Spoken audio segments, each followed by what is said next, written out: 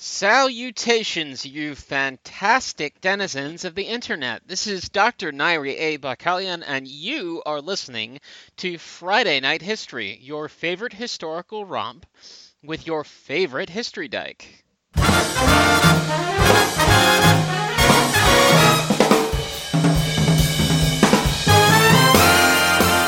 Friday Night History, 25 September 2020. Asakusa Danzaemon and the Boshin War.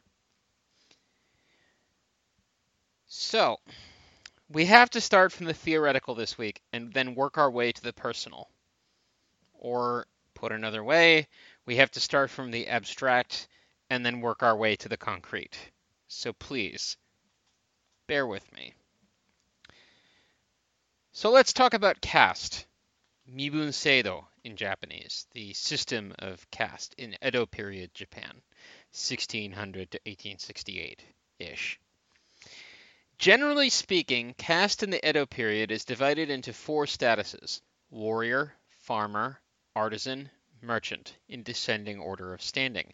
The warrior caste ruled, but in time the economic power shifted increasingly to the other castes. But these weren't the only castes in Japan. This is where the untouchables come in, the outcasts. There are different terms for them throughout history. By the 1860s and the late Edo era, the two major terms are hinin and eta. They were outcasts, they were deemed outcasts for a variety of reasons, not just limited to working with leather, but significantly things of that nature, working with leather or working with other things that were considered trades that were ritually polluting and were regularly ritually polluting. So, ritually polluting or things that were regularly ritually polluting, like leatherworking, like undertaking, like butchering. The Eta of eastern Japan in the Kanto region, the Tokai, and up into the Tohoku region, my stomping grounds, were under the authority of a man named Danzaemon, who was the Etagashira, or head Eta. Danzaemon was a hereditary name, passed down in this family line among its heads. By 1868, this was Danzaemon XIII, who was also known as Dan Naoki. I'll call him Danzaemon for the purpose of consistency. His official residence was in the Asakusa district of Edo, Asakusa district in modern-day Taito City, Tokyo, so he's also known as Asakusa Danzaemon.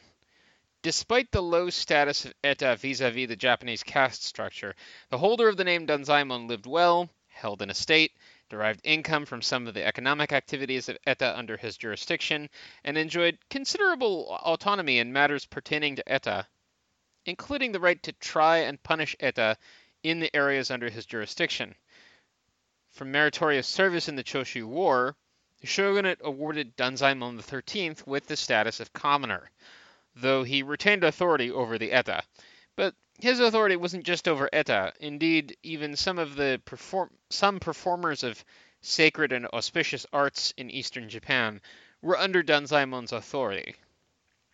But it was more than this that was under Danzaemon's authority, and that brings us to the Boshin War. At the outbreak of the Boshin War in early 1868, Danzaemon was in Edo when the remnants of the Tokugawa government and military leadership arrived from their headlong retreat from the Kyoto-Osaka area. The ex-shogun, Tokugawa Yoshinobu, had allowed the nascent Kyoto government, led by Satsuma and Choshu domains, to outmaneuver and provoke him into action, and then did not press home his numerical advantage, which led to his rout from Kyoto. Thus, the necessary course of action before his administration in those early days of the war in February of 1868 was to buy time for friendly forces to regroup and secure the Kanto Plain and its approaches around Edo. Shinsengumi is one of the shogunate's more famous units. It, too, took part in the fighting outside of Kyoto, and its survivors returned to Edo, with the first of them arriving aboard the shogunate navy warship Fujiyama Maru on 8 February 1868. Shinsengumi's troopers sought medical treatment, rearmed, re-equipped with Western-style uniforms, and awaited further orders. These came on 21 March, when the ex-shogunate leadership ordered them to attack and hold Kai province to the west, which was a key piece of land normally under direct Tokugawa control. Shinsengumi troop strength had dwindled somewhat. The unit was still reassembling itself after getting routed and split outside of Kyoto, and prior to moving out on this mission, it numbered around 70, so recruitment was also an important priority.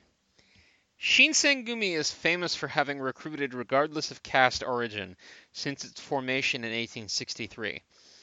Mind you, at this point in the late Edo into early Meiji period, caste had less and less real meaning. Quite often a person could simply become a warrior by buying the status. So with that in mind, it should come as no surprise that they did not oppose the inclusion of about 100 people from under Danzaimon's jurisdiction as reinforcements. And these weren't simply untrained draftees, they were trained in Western-style infantry drill. Danzaimon may have been elevated to ordinary commoner, but his jurisdiction was still over Eta, so yes, the reinforced Shinsengumi went out to Kai numbering closer to 200 thanks to the chief Eta.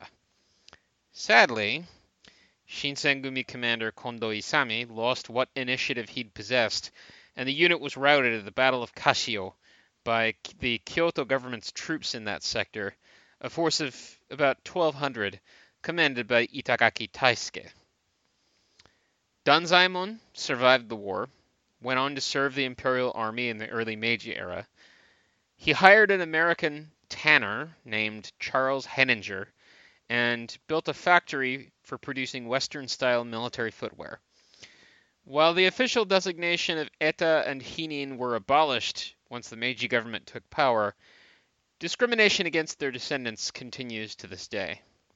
But I do think we need to pause and think about what it meant that the person with jurisdiction over all the Eta of eastern Japan had but to command it, and 100 people would answer. Even people downtrodden by unequal political systems have power.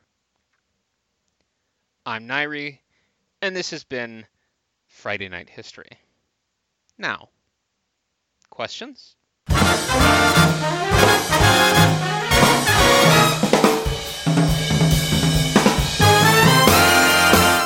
Friday Night History is a weekly historical romp brought to you by me, your favorite history dyke, Dr. Nairi A. Bakalian.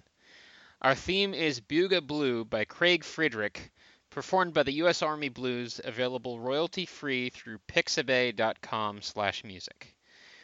To support Friday Night History and the rest of my work, sign up to become a patron today at patreon.com/riversidewings. That's all for this week of Friday Night History. Next week, Nagasaki Harbor. We explore the intersection of the Tokugawa shogunate's foreign policy, Commander James Glynn of the USS Preble, the survivors of the whaler Lagoda, and a gutsy English teacher named Ronald MacDonald. Yes, Ronald MacDonald! And what all of this has to do with Commodore Matthew Calbraith Perry's gunboat diplomacy in 1850s Japan. Hope to see you there. And remember, who you are and what lights your fire is worth fighting for. I'll see you around.